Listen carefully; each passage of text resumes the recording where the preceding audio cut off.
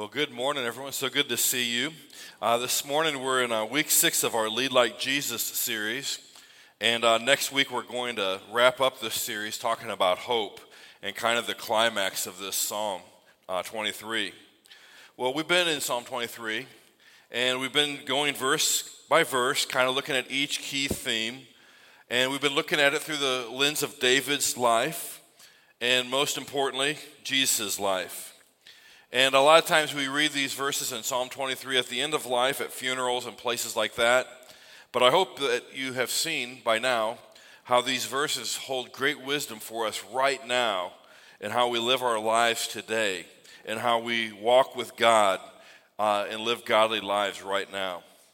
Last week, Eric unpacked Psalm 23:4, and he shared about how God disciplines and comforts us with his rod and his staff. If you missed last week's message, I encourage you to go online and just take a listen, because a lot of times we imagine that God is passive and that he's sitting back. But the reality is Psalm 23 paints a picture of a God that's actively engaged in every aspect of our life.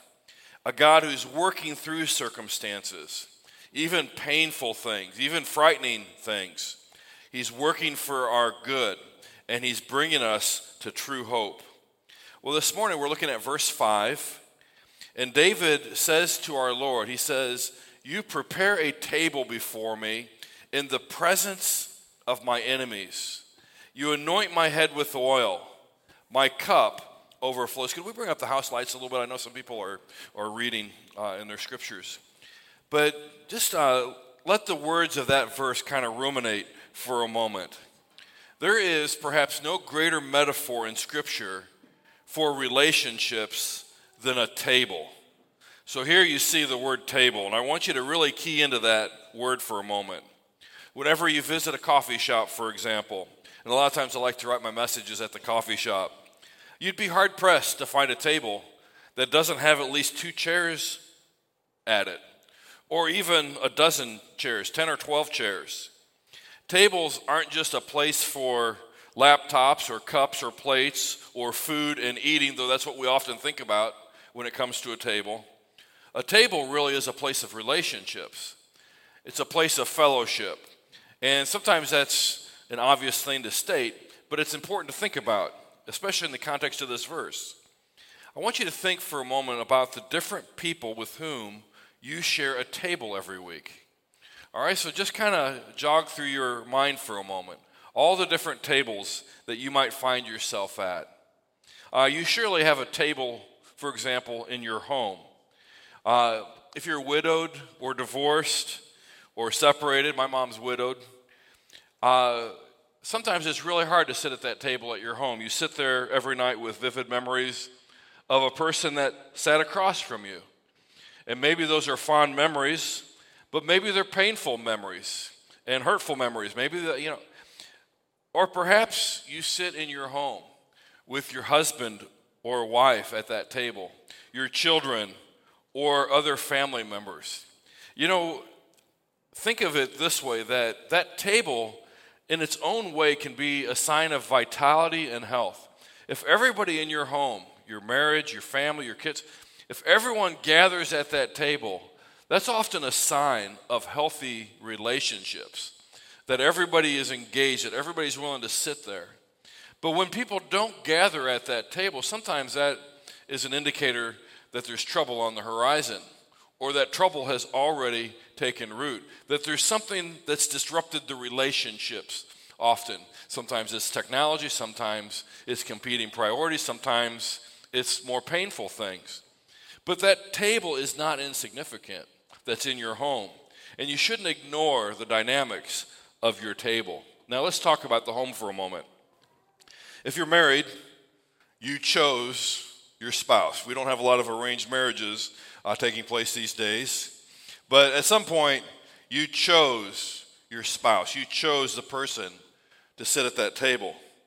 But maybe your spouse, maybe things have changed. Maybe your spouse isn't who you thought they were. Maybe your marriage isn't what you thought it would become. Maybe both of you have changed quite a bit. You come to a table in your home, and sometimes it's not as romantic and easy or enjoyable or what you thought it was going to be. And yes, you chose to have children. You know, sometimes a child's unexpected, sometimes it's ill-timed. Sadly, sometimes a child's unwanted, which, we saw the James Project and the ministry they're doing. And when a child's unexpected or ill-timed or unwanted, that child still has a right to life. And it's great how there's ministries that come alongside children to give them that opportunity and hope in life. But I pray that you love every single child, and I pray that if you feel moved this morning by the video at the beginning of the service, that you'll reach out to the James Project folks in the lobby and maybe get involved. But I'm talking about your home for a moment. And maybe your children aren't exactly the children you dreamed about. Maybe they're not the children you really wanted to have. Maybe there's personality issues or difficulties or challenges.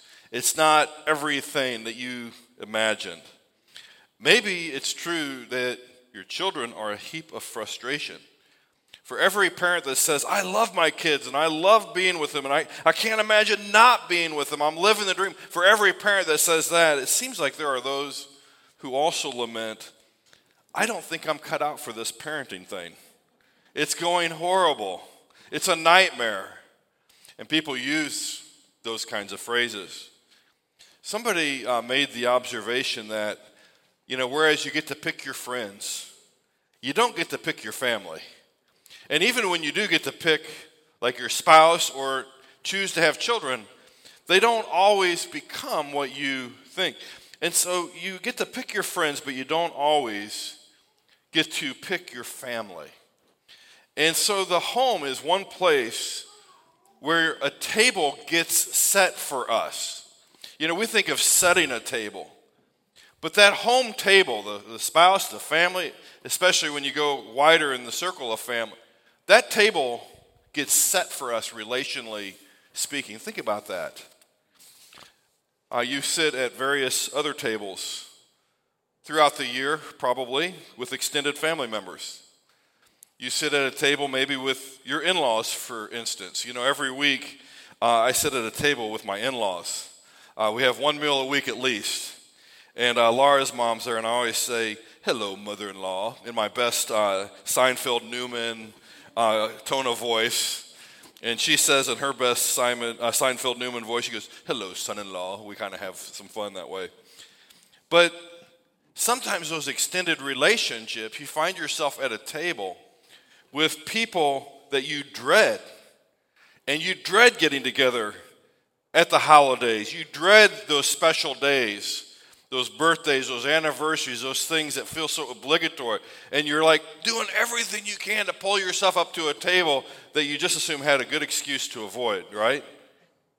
If you're a student, you sit at many tables at school. And some of those tables have great diversity to them. Diversity of viewpoints, all sorts of differences. At work, you sit at a table, maybe for meetings, for planning, for collaboration, for creating a work product. You sit at tables at work with people during lunchtime or break time. Even at a coffee shop, you might go there and intend to sit alone, but inevitably, somebody will sit near you. And if you make eye contact, conversations begin to flow. But all these different tables, okay? We don't often set our own tables. We don't relationally set our own tables. Not all the time. Our tables are often relationally prepared for us. And as much as we want to, we don't get to pick and choose who is at our table. Now, we can avoid a certain table altogether, but that's not what I'm talking about. I want you to think about the very challenging and the very difficult relationships in which you must regularly sit for whatever reason. The tables that you can't avoid. Not always, not often. Maybe occasionally you can avoid them. But the people that you have to face at a table. We take this idea that David mentions of God preparing a table for us, and I started thinking, we've looked at all this stuff through David's life, but I've been looking at this psalm through Christ's life, and Jesus' kind of outreach, was advanced around, often, tables. Jesus sat at tables with sinners and tax collectors. He sat and ate and drank with religiously and culturally deplorable people. I put that in parentheses because that's how man sizes up somebody, not God. And not just Jesus' kind of outreach, but Jesus' kind of discipleship was built around tables, if you think about it. It's true that Jesus, in the beginning, chose the 12. In fact, the Gospels are pretty clear that Jesus not only chose the 12 out of the masses, he could have chose anybody. The Gospels in the Greek, it's got a very specific word. It talks about that Jesus called people that he desired and that he liked. It wasn't just the utility of the 12 that they were chosen. It was their personalities. There was something resonant about them that Jesus enjoyed and desired and liked. And on countless occasions, Jesus would gather with the 12 around a table for a common meal. One of the most famous pictures of Jesus that's ever been painted is of Jesus reclined at the table with the 12. And you see all the personalities there. We don't often practice hospitality with people that we can't stand, not for long anyhow, but Jesus loved Peter and James and John and Andrew and all the others. He loved these men. And if you read the Gospels, even though Jesus chose and desired and loved the 12, what are we told? We're told that one of them was the devil, right? And inevitably, no matter when you pick and choose, you chose your spouse, you chose to have children, Jesus chose the 12. Even when we are the ones that are setting our own table relationally, so to speak, inevitably, there's always that one. And Jesus says one of them was the devil. In John 6, verses 70 through 71, Jesus replies, he's talking to the 12, he says, "Didn't I choose you, the 12? Yet one of you is the devil." And he's referring to Judas, Simon Iscariot's son, one of the 12, because he was going to betray him. Talk about a painful verse. Talk about a painful moment, a painful conversation. To sit at a table with people that you love while knowing that there's an insincerity, that there's a betrayal right there in your midst. And not everybody that's smiling at you is smiling with you, kind of a thing. How many times do you find yourself at a table sitting with an enemy? Now I know what you're thinking. You're thinking enemy is too strong a word. And maybe it is. We don't use the word enemy that much anymore. If you think of it, we don't use it much today. To call someone an enemy seems kind of childish, demeaning, dehumanizing, narrow-minded, maybe racist, maybe bigoted.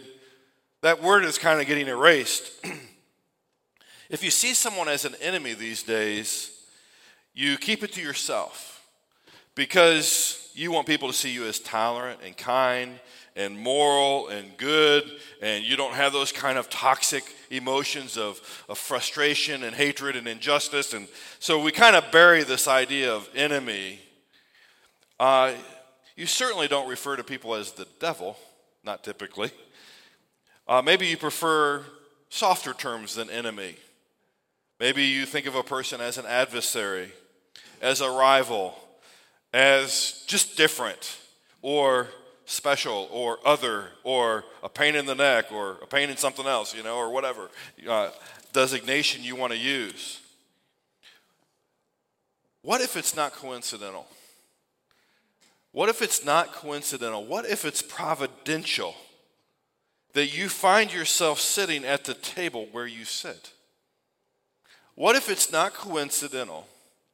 What if it's in fact providential that you find yourself sitting at the table where you sit? What if of all the people God could have put in your seat, he chose to put you there to fulfill his unique purpose and plan? You wish that somebody else, that God would have assigned that seat to someone else, but it's your seat and it's your assignment. And what if God put you there? Yes, in these relationships that are mixed and a blessing, but sometimes feel like a curse, and you're all over, but what if you're there? Because the Lord has relationally set a table and a place for you and given you a purpose and an assignment to be there at that moment. David says, you prepare a table for me in the presence of my enemies. Now, it doesn't say you prepare a table for me in the absence of my enemies. They're not outside the door. They're not out in the street. They're not down the road. They're in your presence. And I think of Jesus with his 12, and here's the 11, but one of them's the devil. And it's like there's this delicious meal that's been prepared in the presence even of my enemies. But, Lord, I know what you're thinking. Lord, I want to run. I want to avoid this table. I'd rather go hungry than sit in my assigned seat. I'd rather hide under the table. I'd rather do a lot of other things than sit across or near my enemy, Lord. I don't want to face these people at all. Lord, I'd rather you deal me a whole different relational deck of cards. I like the hand that someone else is holding over here. Why couldn't you have given me their hand, their deck of relationships? Well, you know what the problem is with asking God to give you a different deck of cards, a different deck of relationships. You probably already know. No matter what deck of cards you get, there are always jokers and clowns in every deck of cards. So you can run and you can move far away. You can go to another state. You can uproot yourself. You can try to hit relational reset on your family, on your marriage. People are always continually thinking the answer is that I'm going to keep jumping from relationship circle to relationship circle and from place to place and even church to church. And that I'm going to find that perfect circle, that perfect table to which I can sit and fellowship. I was always told if you find such a place, don't go there because you'll mess it up, But tell me it's not true in your life. That when you've tried to avoid a table, you find yourself soon sitting at another table that has much of the same dynamics as the one that you vacated. You ever find that to be true? You leave a relationship, you start another relationship. Well, then that relationship has the same dynamics, and then the next one and the next one. Jesus, he didn't just build his idea of outreach. He didn't just build his idea of discipleship around a table. I got to thinking this week that he really built his idea of church around a table. The early church did not forsake the assembly, but they joined together. And we usually think of a big building, a big room, a big place, like we're seated in rows. But the early church often gathered in houses and homes around tables and in tight spaces. They joined together around tables and they broke bread and they ate together with glad and sincere hearts. And in the church, you might think, wow, that sounds so nice. But in the church, you had men and women, and men and women have been antagonistic to each other from the very beginning, Adam and Eve. But you had Jews and you had Gentiles in these small places around a common table. You had people that were slaves, and no matter how you look at that idea of a person being a slave, whatever the circumstances were, if they were different or the same as what we think of when we think of slavery, you had slaves, but you also had free men. You had people that were oppressed and controlled and directed, but then you had the oppressor. You had the weak and the strong together at a table. You had people that were abused, and you had the abusers, and abused trying to find courage and faith to forgive, and abusers trying to be forgiven, sitting at the same, victims and victimizers sitting at the same table. Can you imagine? You had ideological enemies. The 12 that Jesus gathered were not ideologically similar. They were as different of people with as different. There was zealots, there was fishermen. They were all over the place.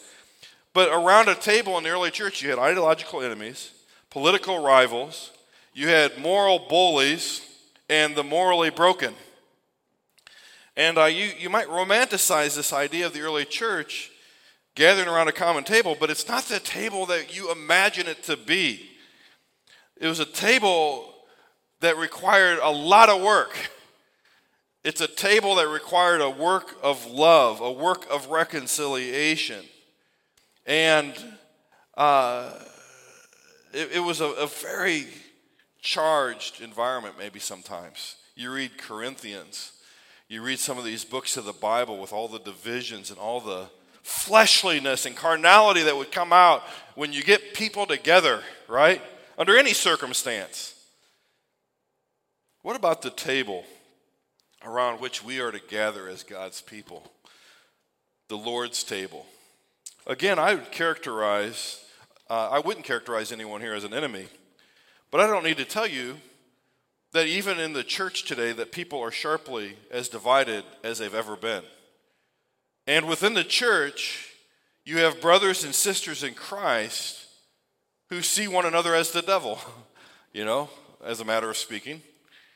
In the church, a married couple sit at the Lord's table but can't stand to look at each other. There's bitterness and hurt and anger. They come to church together, but there's a lot of healing and work that has to happen in the marriage. A family comes together in the church at the Lord's table, but the heart of the father is turned against the child, and the child is estranged from his or her parents. The family is coming to a table, but there's a lot of work that has to be done in the family.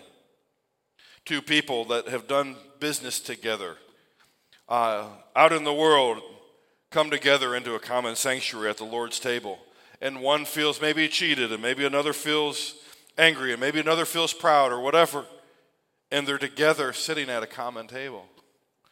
At this table sit people. It's not just the outward sins, it's also the inner stuff.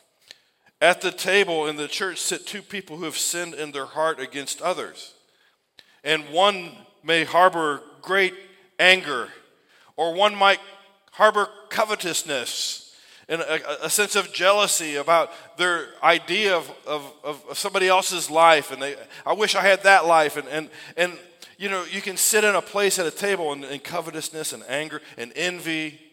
There's all this inner junk that starts to kind of like get into the head, right?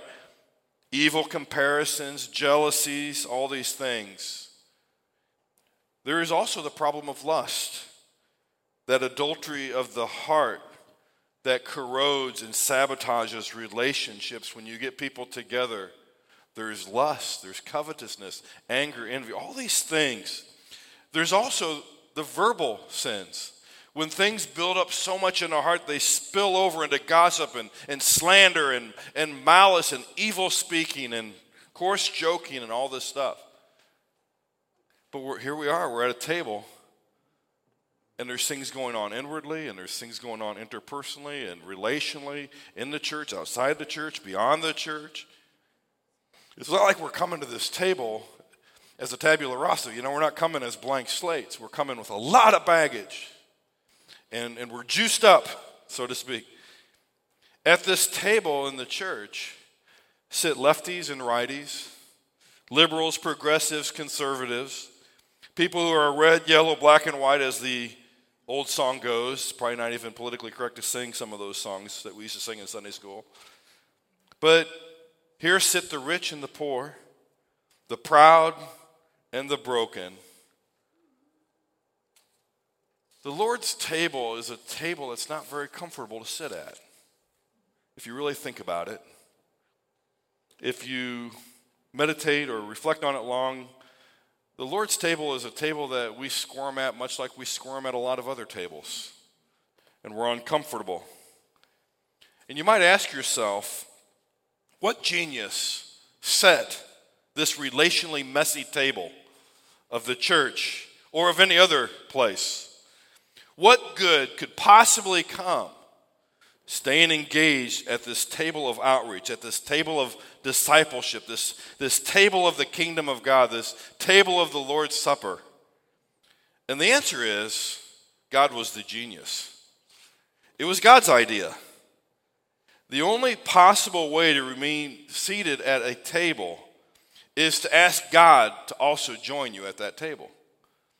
You can't come to that table alone. You have to invite God's presence with you at that table if you're going to be there very long.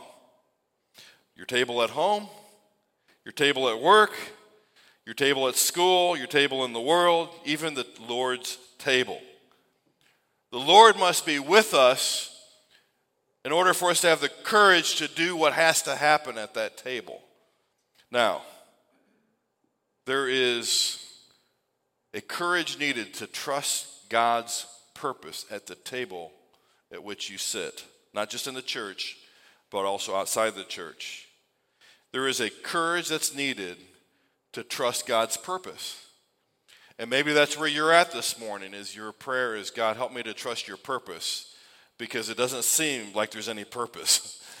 It doesn't seem like there's any fruit, any return on investment. There's so much cost sitting at this table.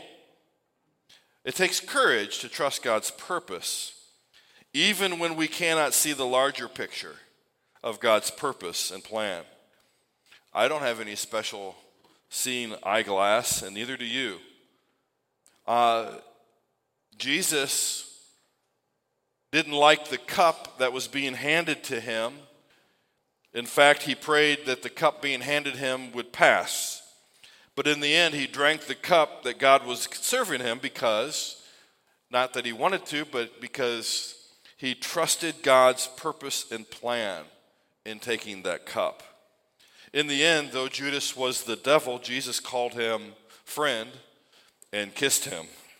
Even as Judas was hatching a plot to betray Jesus, even as Jesus' captors were congregating and making their way to the garden, at the table, Jesus was entrusting himself to the Father's purpose and plan.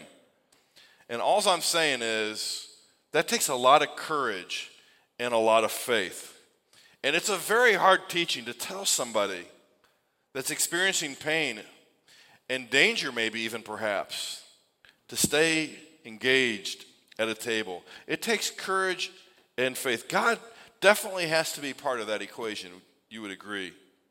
What is God's purpose in you staying engaged in your marriage and staying at the table in which you find yourself?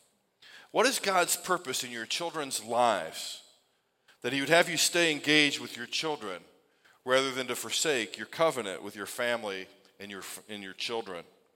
What is God's purpose in your extended family, that he sends you off to this deranged, dysfunctional group of people, and for Christmas or Thanksgiving, I'm being funny, but you know, what is his purpose there for you? What is his purpose in your workplace?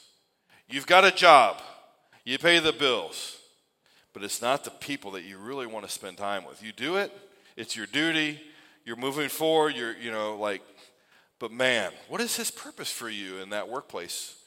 Is it derogatory and negative, or is it positive and redemptive? School can be a really hard place relationally. I mean, if you're the cool kid, maybe not, but if you're the one being bullied, the one being harassed, the one that's not measuring up, what good are these relationships? And in the church, I'm looking for another church. My church just doesn't meet my needs, and I don't like the people there, and no one's friendly. What is God's purpose for you in your church?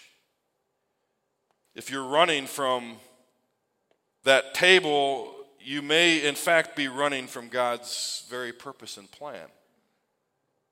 If God set that table and you're running from it, you may be very well running from his purpose and plan in any number of these places that we've described. You may be running from the work that God prepared from you since the beginning of eternity. And what if you were to learn, like David, to sit in the presence of your enemies, trusting not your instincts, listening not to your fears, but trusting God, it would take a lot of courage to do it. I think God wants to give us that courage, don't you? He wants us to sit and stay engaged at that table of relationships that he set for us so that his purpose of reconciliation might move forward. And that's a different message than what the world tells us. The world says, run and avoid and escape. And God says, trust me. Have courage. David, you prepare a table for me in the presence of my enemies. Now, not only does it take courage to trust God's purpose, I think it takes patience to trust God's provision. God doesn't ask you to do something that he doesn't give you a provision or a way of doing, a means of doing what he asks of you. And that's what the last half of this verse is about. You prepare a table before me in the presence of my enemies, but then God, he anoints my head with oil, and my cup overflows. You know the word anointing, the idea of anointing in Scripture? Anointing with oil is always equated with healing or a commissioning. Why in the world is God making me sit at this table of all tables? And the answer is to bring anointing, to bring healing into your life and into your relationships and into other people's lives and their relationships. His purpose is to bring healing.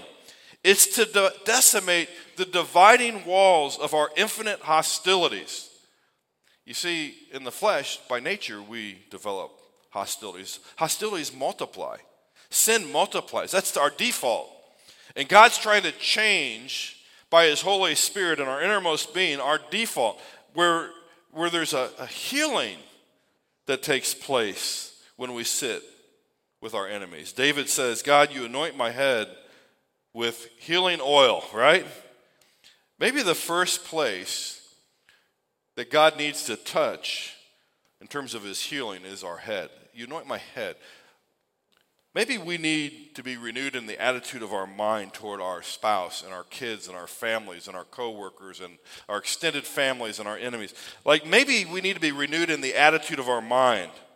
You know, Jesus said, not my will, but your will be done. You know, God, show me, teach me what you have in store at this table. Anoint my head space. No, not just on the outside, but on the inside. Anoint my head with oil. Maybe that's a way that we can apply this verse. David also says, though, not only do I experience God's anointed healing at this table, but my cup overflows. Not only does God give me grace to be forgiven of my sin, think about this. He doesn't just give you grace to be forgiven, but he gives you abundantly exceeding great grace, overflowing grace, so that there's enough there not just to forgive you, but for you to forgive your enemies as well. At the table, love covers over a multitude of sin. By all worldly accounts, my cup should be empty. I should be depleted. I should be exhausted. I should be thirsty. I should be impoverished at this table. But instead, I have this cup and it's overflowing because God's grace is overflowing and God's mightily at work. And he is supplying whatever deficit I would otherwise have. He's allowing and enabling me to stay at this place, at this table, even in the presence of my enemies, with an abundant, overflowing goodness and grace, and it's his. He makes me able, and he strengthens me. So when you look at yourself, I don't have the courage, I don't have the patience, I don't have the inner resources, and all that's true.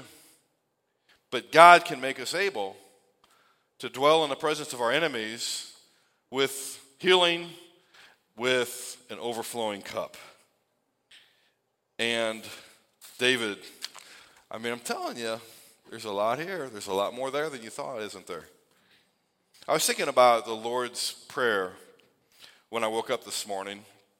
And Jesus tells us how we should pray. And a lot of times we pray at tables. And I was like, okay, let's look at the Lord's Prayer just for a quick second, and then I'll close. But just for a quick second. The Lord's Prayer as a table prayer, as what we need to ask of God in order to be seated at a table. What do we need to ask? We need to say, "Our Father in heaven, you be honored here at this table. In my marriage, in my family, in these relationships, you be here with me and you be honored in these relationships. Your name be honored as holy." We have to pray like Jesus. Your will be done, your kingdom come, your will be done on earth as it is in heaven. Your will advance here, not mine. And we have to say to the Lord, "Give us today our daily bread," because we come and we're hungry and we're depleted and we don't have the strength. And we need his bread daily in order to enable us to do what has to be done at that table. Forgive us our debts as we've often forgiven our debtors. That's our headspace. You know, I need the same grace to sit at this table that somebody else does. And I might think I deserve to sit at this table, and this is my table, you know. And these people have wronged me and they don't deserve it. But no, none of us deserve to be at the table. But we need a different headspace. We need to realize that the same grace that allowed us to sit there allows somebody else to also be there, no matter how much has happened. And we need to pray not to be led into temptation, because at that table we can be filled with envy and rivalries and every fleshly carnal thing. But we have to pray, "Don't bring me into temptation, but deliver me from the devil." I don't need to become the devil at this table. We need to conquer the devil at this table. If you forgive others the offenses, your Father will forgive you as well. But if you don't forgive, your Father will not forgive our offenses. Ultimately, this table is preparation for the banquet table of the Lamb of God, that we'll be sitting in the presence of the Lamb of God who died for us to forgive us. And these tables are just preparation for that table. And if we can't swallow our sin and other people's sin and accept grace, now, how are we going to do that for eternity? God's preparing us to sit in the presence of our enemies, but to do so in a healing, reconciling way, but also a life-giving, gracious way. So let's pray. Dear Father, we pray just now that you would enable us to do by your Spirit what we've not been able to do in our flesh and our carnality. We pray that you can take these words of David and inspire us and encourage us. And like he sat at the presence of his enemies, like Jesus did with Judas, help us, Father, to see your purpose, to trust you, to have courage, to have patience as you work. We pray in Jesus' name, amen.